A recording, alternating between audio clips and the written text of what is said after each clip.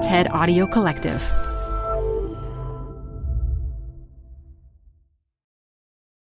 This episode is brought to you by Progressive. Most of you aren't just listening right now. You're driving, cleaning, and even exercising. But what if you could be saving money by switching to Progressive?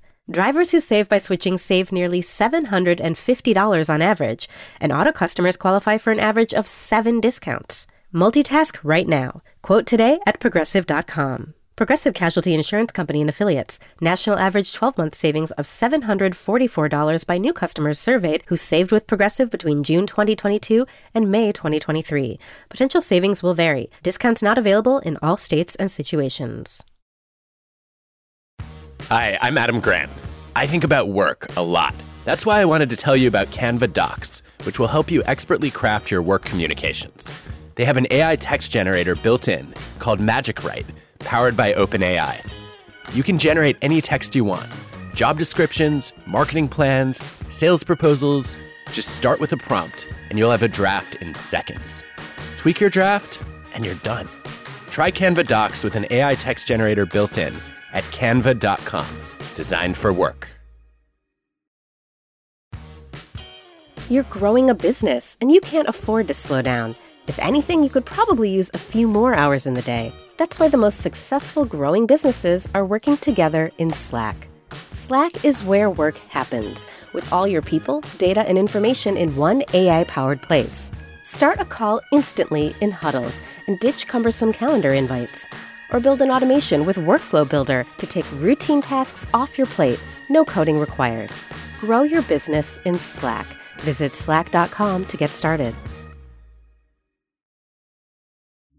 Got a business problem? There's a TED Talk for that. Stay updated on everything business on TED Business, a podcast hosted by Columbia Business School professor Modupe Akinola.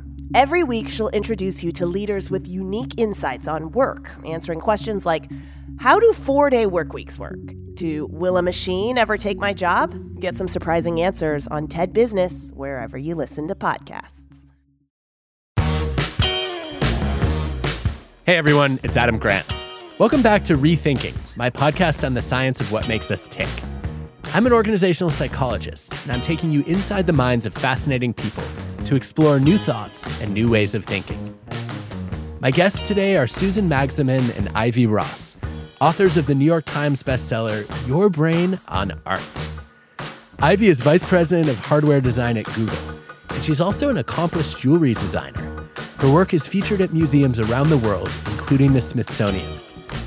Susan is the executive director of the International Arts Plus Mind Lab at Johns Hopkins University, where she brings together scientists and artists to grow the emerging field of neuroaesthetics. Our conversation is about the cognitive effects of art and some creative ways of opening our minds.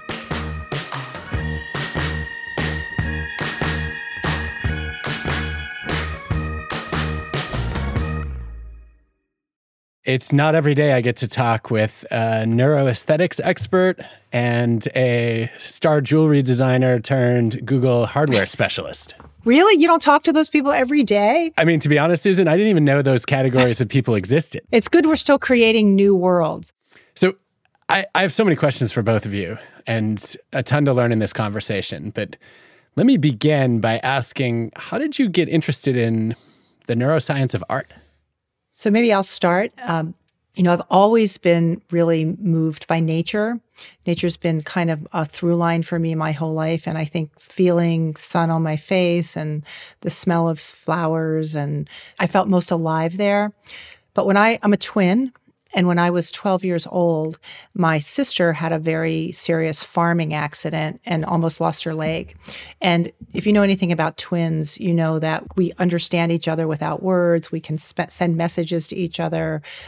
We just read each other, and, we're born in relationship.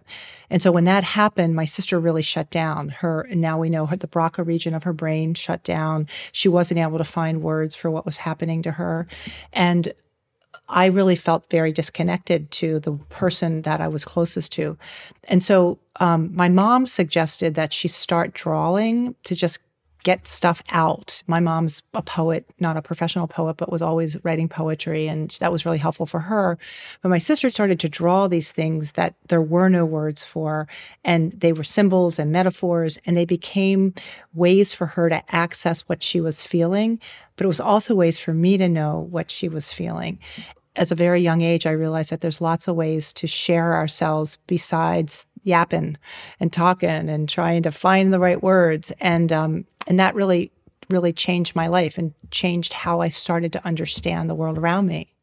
Amazing. And Ivy? Yeah, and I started as an artist and was always a little creative creature in my bedroom, making things as a way of expressing myself. And then as I entered the corporate design world, and most recently, instead of talking to the team about design thinking, started talking about design feelings. Let's talk about how objects and things feel, because I think we've been optimizing for productivity and efficiency since the Industrial Revolution and pushed some of the sensorial nature of ourselves aside. And then I could just feel that we are craving that. And so even in how we design our hardware at Google, it's what textures can we add to a product so it's not just one surface. I too did not know of this word called neuroaesthetics. I was just intuitively understanding it until Susan reached out on LinkedIn and said she was with the Arts and Mind Lab. And I was like, what is that? Two of my favorite subjects together, because I studied Jungian psychology and I was an artist. And it's like, wow, in one place. And I swiped right, and it led, what was supposed to be a 30-minute conversation led to a 3-hour conversation that led to a salon in my home between artists and scientists, which led to this book. Wow. That's quite a connection. Well, I have to say, I think this book is maybe the best case I've ever read for putting an A in STEM. I came away from the book thinking, like, science, technology, engineering, and math are incomplete without the arts. And I imagine I'm preaching to the choir on that one. Yeah. Well, thank you for saying that, because that is the greatest gift. We just spoke at a Women in Data Science conference, and we said to the woman organizing it, why do you want us to be the keynote speaker? And she said, because you wouldn't believe this, Ivy, but people who are studying computer science and data science, they have dropped doing art or playing their guitar, kind of what their soul was happy doing, because they're led to believe like, oh my God, we have to focus on just computer science or just understanding data. And it's quite opposite, because to your point, Adam, we all have to be whole people and we need the other side. And the scary thing is also people who are coding and getting into this field to not have the balance of the arts, we're going to be in trouble, not only for their own health and wellness, because we now know what it does to our brain and body, but for the sake of society. It's how we are physiologically, psychologically wired. You can't learn well without these kinds of stimuli. You can't function. You can't be creative. We've left so much of our human capacity on the table because we've sort of stripped this out in all these different areas of our lives. And I think, it's data scientists, but it's also people that are going into different fields, all fields that are starting to understand that this makes them more collaborative, more creative, more connected. And I think that we're starting to see a shift back towards the beginning, very at the beginning of understanding the profound neurobiological impacts of these things that we've just kind of been told aren't as essential. Or people stopped making art because they felt they weren't good at it, quote unquote, and really to learn that it's not about being proficient at something. It's the act of doing it that changes the brain and body. So many people have written us and said, thank you for giving me permission to make art again. You mentioned creativity as one of the benefits of engaging with the arts. And I immediately started thinking about this Ruth Bernstein et al. Finding about what differentiates Nobel Prize-winning scientists from their peers. And there's a stunning set of patterns around just the likelihood of having artistic hobbies. Nobel Prize winners are twice as likely to play a musical instrument as their peers. They're 7 times as likely to draw or paint, 12 times as likely to write fiction or poetry, and get this, 22 times as likely to perform as actors, dancers, or yes, magicians? As a former magician, Wow. I was tremendously excited by that last finding. But I love that. my first instinct as a psychologist is to say correlation is not causation. This is probably just a signal of a creative personality, and the kinds of people who have breakthrough scientific insights are also drawn to expressing themselves creatively and being curious about the arts. I think your work suggests another factor at play here, which is there may actually be at least a small causal effect of engagement in the arts on your scientific creativity. Talk to me about that. That's really interesting. Well, Jonas Salk, when he was really struggling to work on the polio vaccine, he was working like in a basement in New Jersey, and it was not the greatest environment. He went to Umbria and walked the cloister and really believed that it was that space and that aesthetic experience that allowing his brain to go to kind of a resting state that really allowed him to be able to come back and have that aha moment. And we've seen that, over and over again where there's this need for a different way of knowing and moving into a flow state, moving into a timeless liminal space, which is where you go when you're really engaged in some kind of art experience. And as Ivy said, whether you're the maker or the beholder, that's really sort of an incredible thing. And so, I think we often too think that researchers are so logical and so cognitive, but researchers and scientists, some of these Nobel Prize winners in different categories are incredibly creative, right?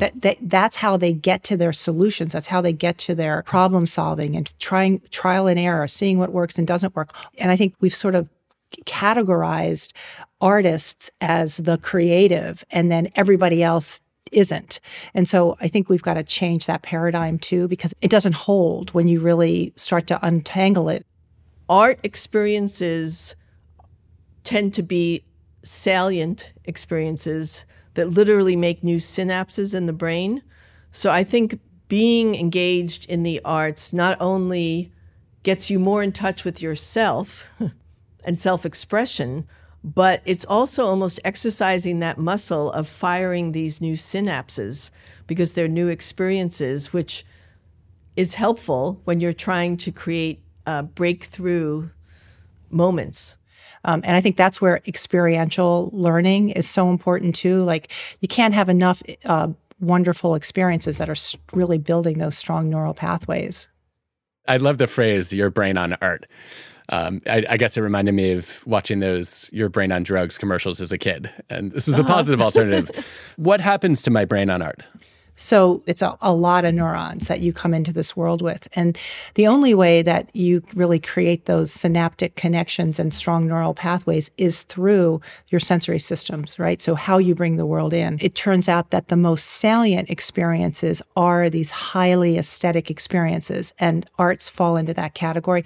Now, sometimes salient experiences can be traumatic too, right? So it's not all salient experiences are positive, and not all art experiences necessarily are positive, but they are the ones that resonate and build these synaptic connections that connect the neurons. And we're starting to see those neural pathways are the things that connect all the different parts of the brain. And so when you're thinking about structure and function, there's neural pathways that are being built, but you're also activating other physiological systems like the circulatory system, the respiratory system, the endocrine and muscular systems. And so what's amazing about these art experiences is they have a neurobiological, physiological impact, and it's simultaneous. So where, certain drugs might activate a particular neurotransmitter, different arts experiences might be igniting the reward system. So it's igniting things like dopamine or serotonin or oxytocin, but it may also at the same time be activating something like cortisol and lowering cortisol. So the complexity of these experiences from a neurobiological perspective are quite extraordinary. And I think because we now have some additional technology to get inside our heads, we're starting to understand the basic science. So we talk about this idea that there's an art for that. If you understand the basic physiology, you can start to think about, well, how do you use this to activate against different problems that you're trying to solve for or issues that you're trying to bring forward in your life? whether that's well-being or flourishing or learning or something that might be around some kind of health issue. You talk a lot about how engagement with art can be stress-reducing. And I was shocked by tuning forks, of all things. I think you're referring to the story in the book where I carry tuning forks in my bag when I've worked at various corporations to alleviate stress. So essentially, I've been studying sound and vibration for about 30 years, and they're now finding out potentially that sound releases nitric oxide, which puts you into a relaxed state. But my tuning forks, they're a C and a G, which is known to be potentially the sound that's at the center of the Earth's core. And you strike them on a hockey puck and hold each one to each ear and circulate it. And immediately you feel your entire blood pressure, your nervous system just absolutely relax. And so it's probably one of the most immediate remedies that I've seen for stress. Other than walking out in nature, it's been shown that 15 minutes in nature lowers the cortisol level. But tuning forks is definitely something handy to have in your briefcase. I would just want to add to that because, I think sometimes people are like, the arts, they're so soft, or this is woo-woo, or sure, that's going to work, right? But I think when you start to apply some of the scientific methods that are helping to understand why that works, you kind of go, oh my God, the things that, we were told not to do, that were a waste of time, or that seemed irrelevant, turn out to be incredibly important, like humming and doodling and singing in the shower. This tuning fork piece is interesting to me because you could say, oh, well, it's a placebo effect. But what we do know is that sound is vibration. And we are so wired for resonance. We're 60% water. So it makes so much sense. And I think that's what a lot of people also have resonated with the book, is that these are things that we've intuitively felt and knew worked. But now we're really being able to add another layer of knowing to this work where you go, I can understand where I could use this as a tool in my pocket to help with something that has felt intractable and that doesn't require different kinds of other interventions, like whether that's pharmacological or surgeries. I mean, it's kind of a yes and. And so I think that's also really one of the things the book is lifting up. We realized, when did even the word art come into play? Because before we had the word, it was the way we lived. We sang, we danced, we told stories, we did graphics in caves. We didn't have to call it art. It was the way we expressed ourselves. And so there's something there. I do believe we're at a time where we have to go back a little to move forward. This goes to the question of, does the medium matter? What are the implications of different types of art?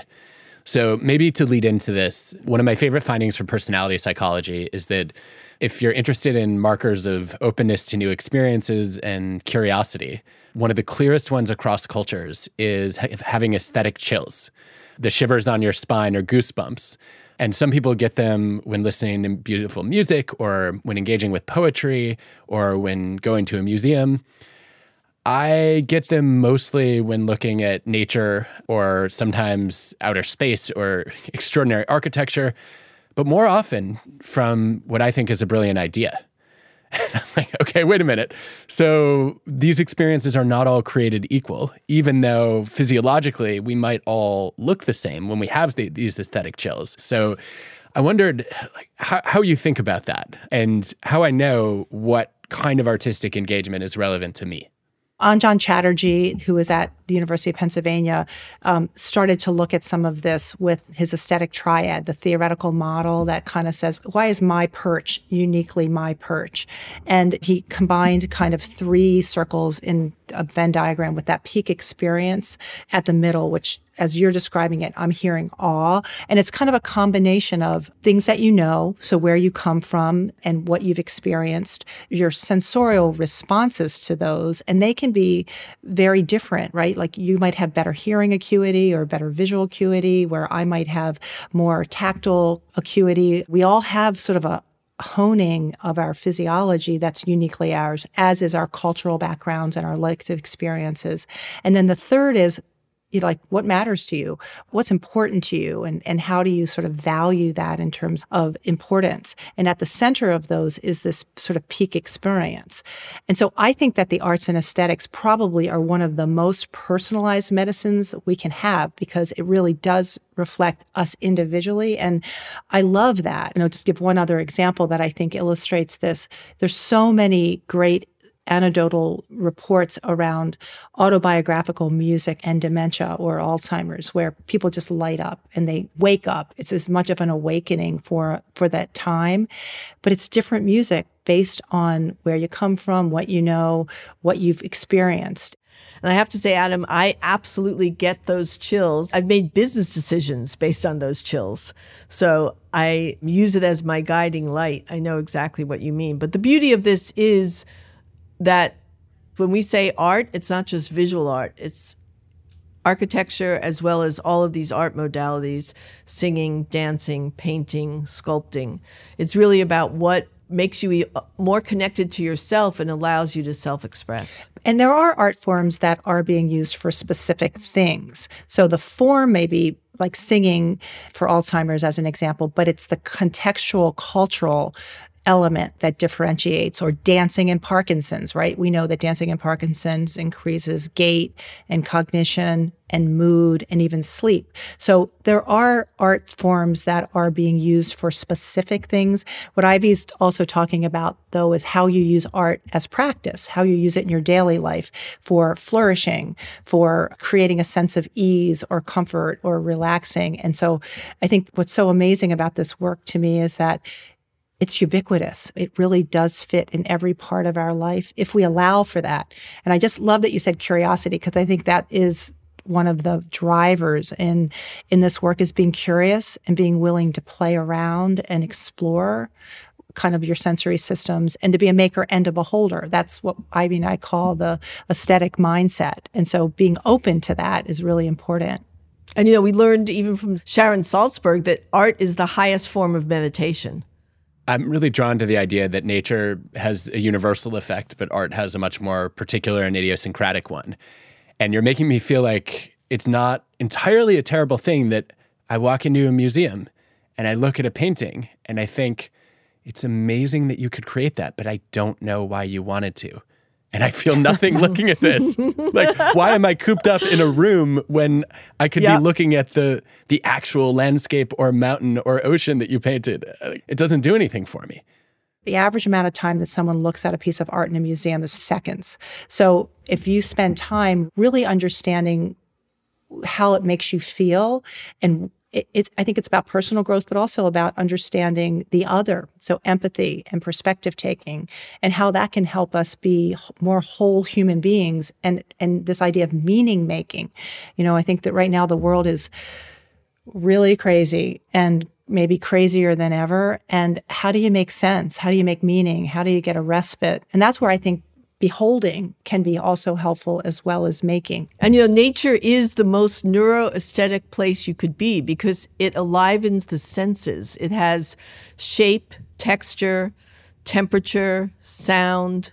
It encompasses all of your sensory systems, which, as E.O. Wilson says, we have grown up there. And so it's no wonder that these systems are so important for us to feel healthy and alive. And nature is a great place to feel that. There's a Grady and Lieberman paper that looks at what happens to paintings that artists make in the year after losing a relative or a close friend. And not only do they fail to find evidence for a benefit of being a tortured artist, they find a cost. I think on average, the paintings they do in the first year, this is French and American artists, the paintings they do in the first year after losing someone close to them sell for about 50% less. Wow.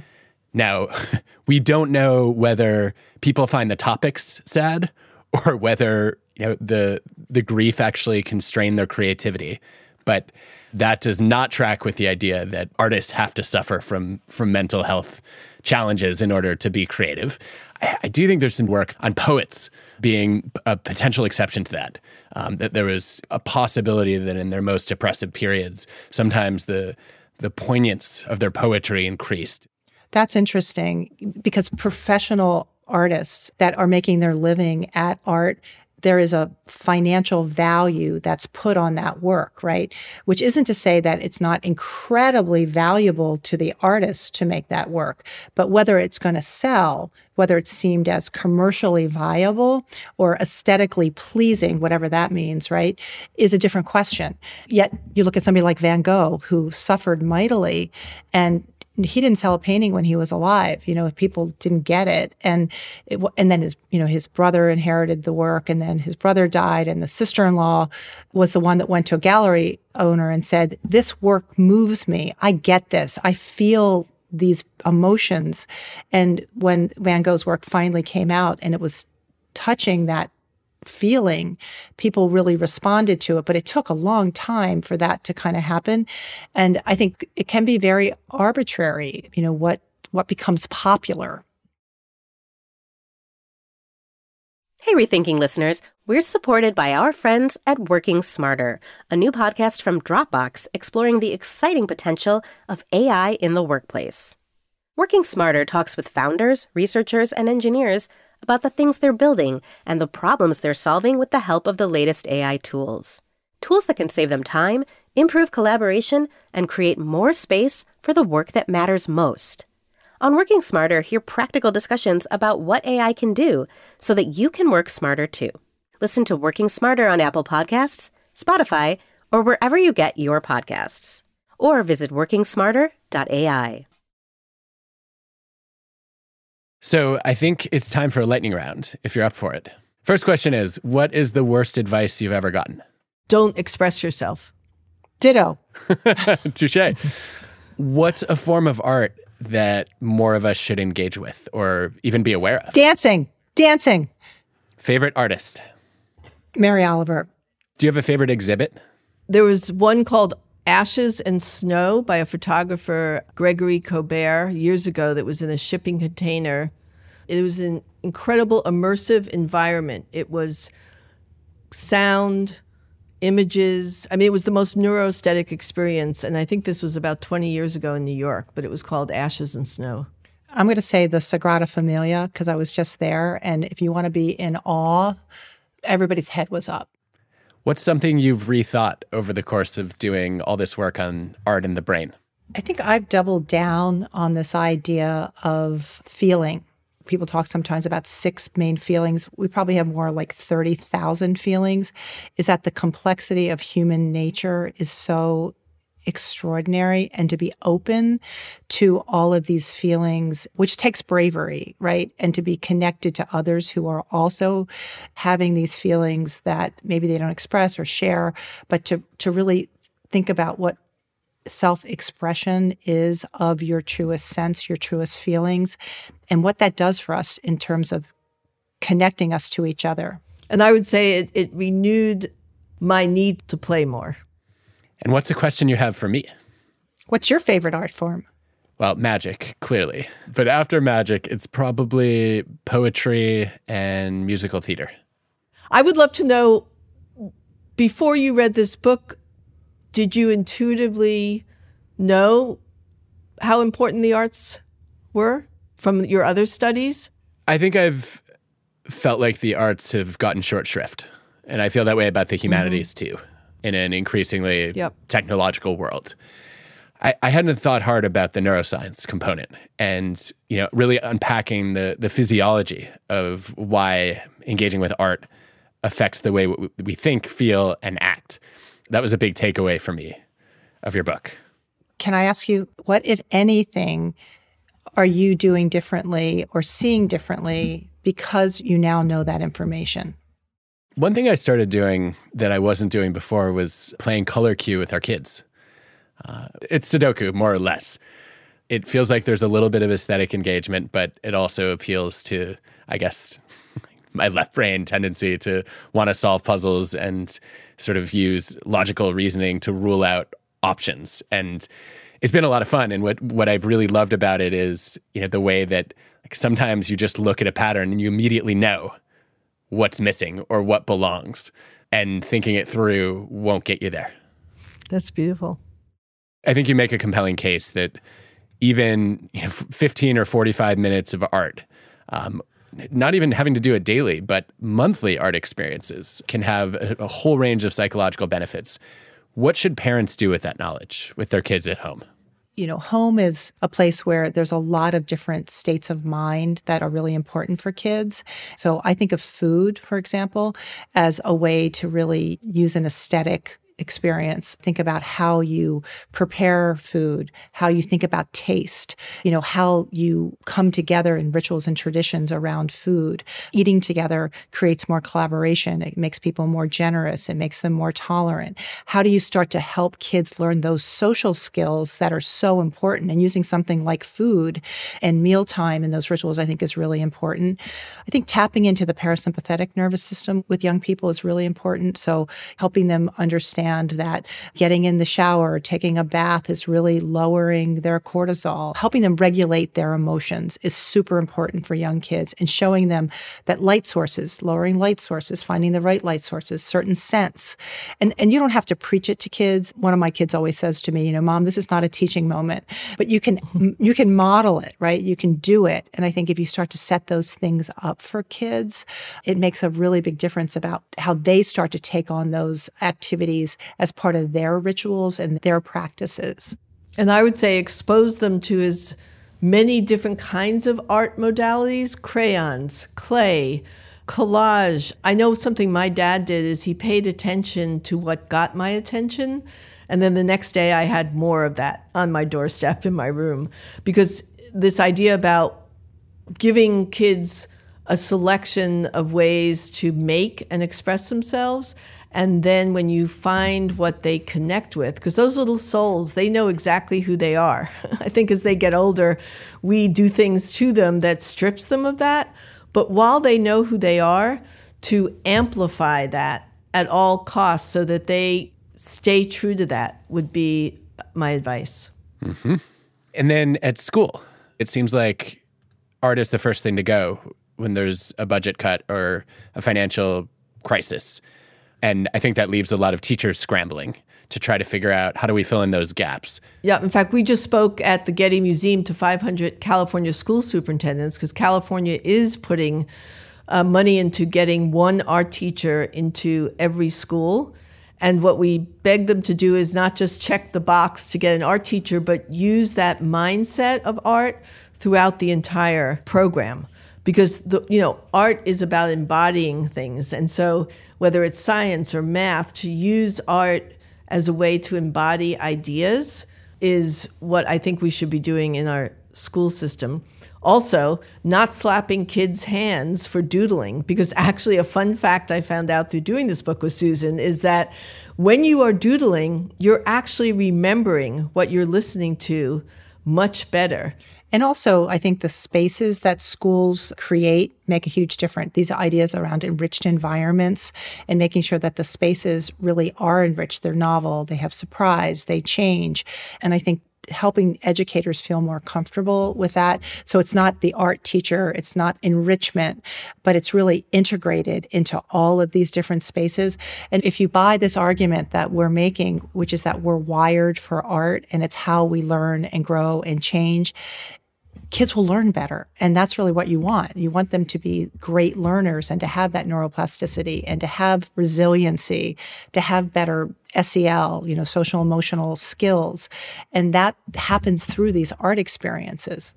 And also to help them understand the world is full of possibilities, because right now that's what we need. We need people to be imaginative and understand possibilities. Well, I have to say, I'm pretty encouraged by one of these revelations in particular as a lifelong doodler. Oh, really? Yeah. Great. I think this is relevant at work, not just at school. Absolutely. Oh, yeah. I can't tell you how many times I've been sitting in a meeting and started drawing cubes or faces, and then I feel like I have to cover the paper because somebody's going to think that I'm distracted or not paying attention. I'm like, no, this is how I focus. Mm-hmm. Exactly. It's amazing once you understand how the brain works. And we don't learn that, right? We don't learn sensory literacy. We don't learn brain literacy. We don't know it as kids. We don't know it as adults. And so when you do, you make better decisions. And there's also some great epidemiology work that talks about how when youth make art and they make it on a, consistent basis, they actually stay in school longer, they do better in school, and they actually make better decisions across their lives. One other thing I didn't expect from reading your book was it actually gave me a new lens on podcasting. I never thought about it as an aesthetic experience for people. I guess I never really thought about sound as an aesthetic medium, but one of the things I've learned from our producers over the years is that some of the work they do is making audio art. And I think that's what a great podcast often does. So thank you for that. Absolutely. Dialing in and tuning in is an art form in terms of the depth of the sound, the range of sound. Absolutely. And I think we're not conscious of it, but you can tell the good ones between the person's voice and the technical work. Also, besides the sound, which I think is a really beautiful thing, the way your voice resonates and really flows into us, this is an improv. I don't know what you're going to say. Ivy doesn't know what you're going to say. It is improv, right? And so we're creating something wholly new. And I think that's really powerful too. We're making art together and, conversation is art.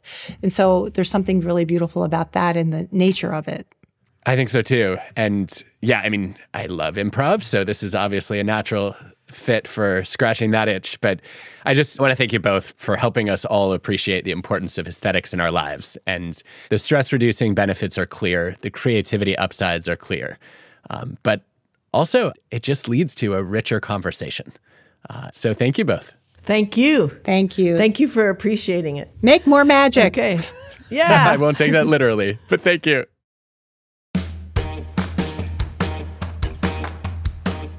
My takeaway from this discussion is that we need to stop thinking about art as just a hobby and start treating it as an important priority. Not just because it's enjoyable, but because it expands our minds.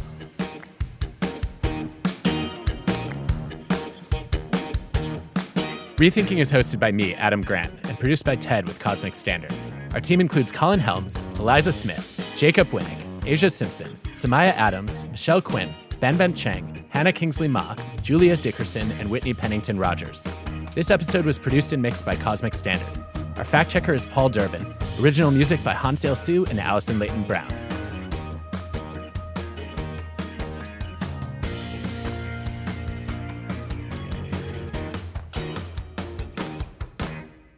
Dance, dance, dance, dance, dance, dance. I was going to say the same thing.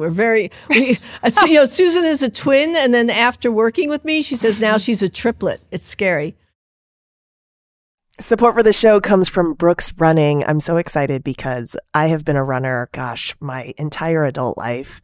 And for as long as I can remember, I have run with Brooks running shoes. Now I'm running with a pair of Ghost 16s from Brooks. Incredibly lightweight shoes that have really soft cushioning. It feels just right when I'm hitting my running trail that's just out behind my house. You now can take your daily run in the better than ever Ghost 16. You can visit brooksrunning.com to learn more.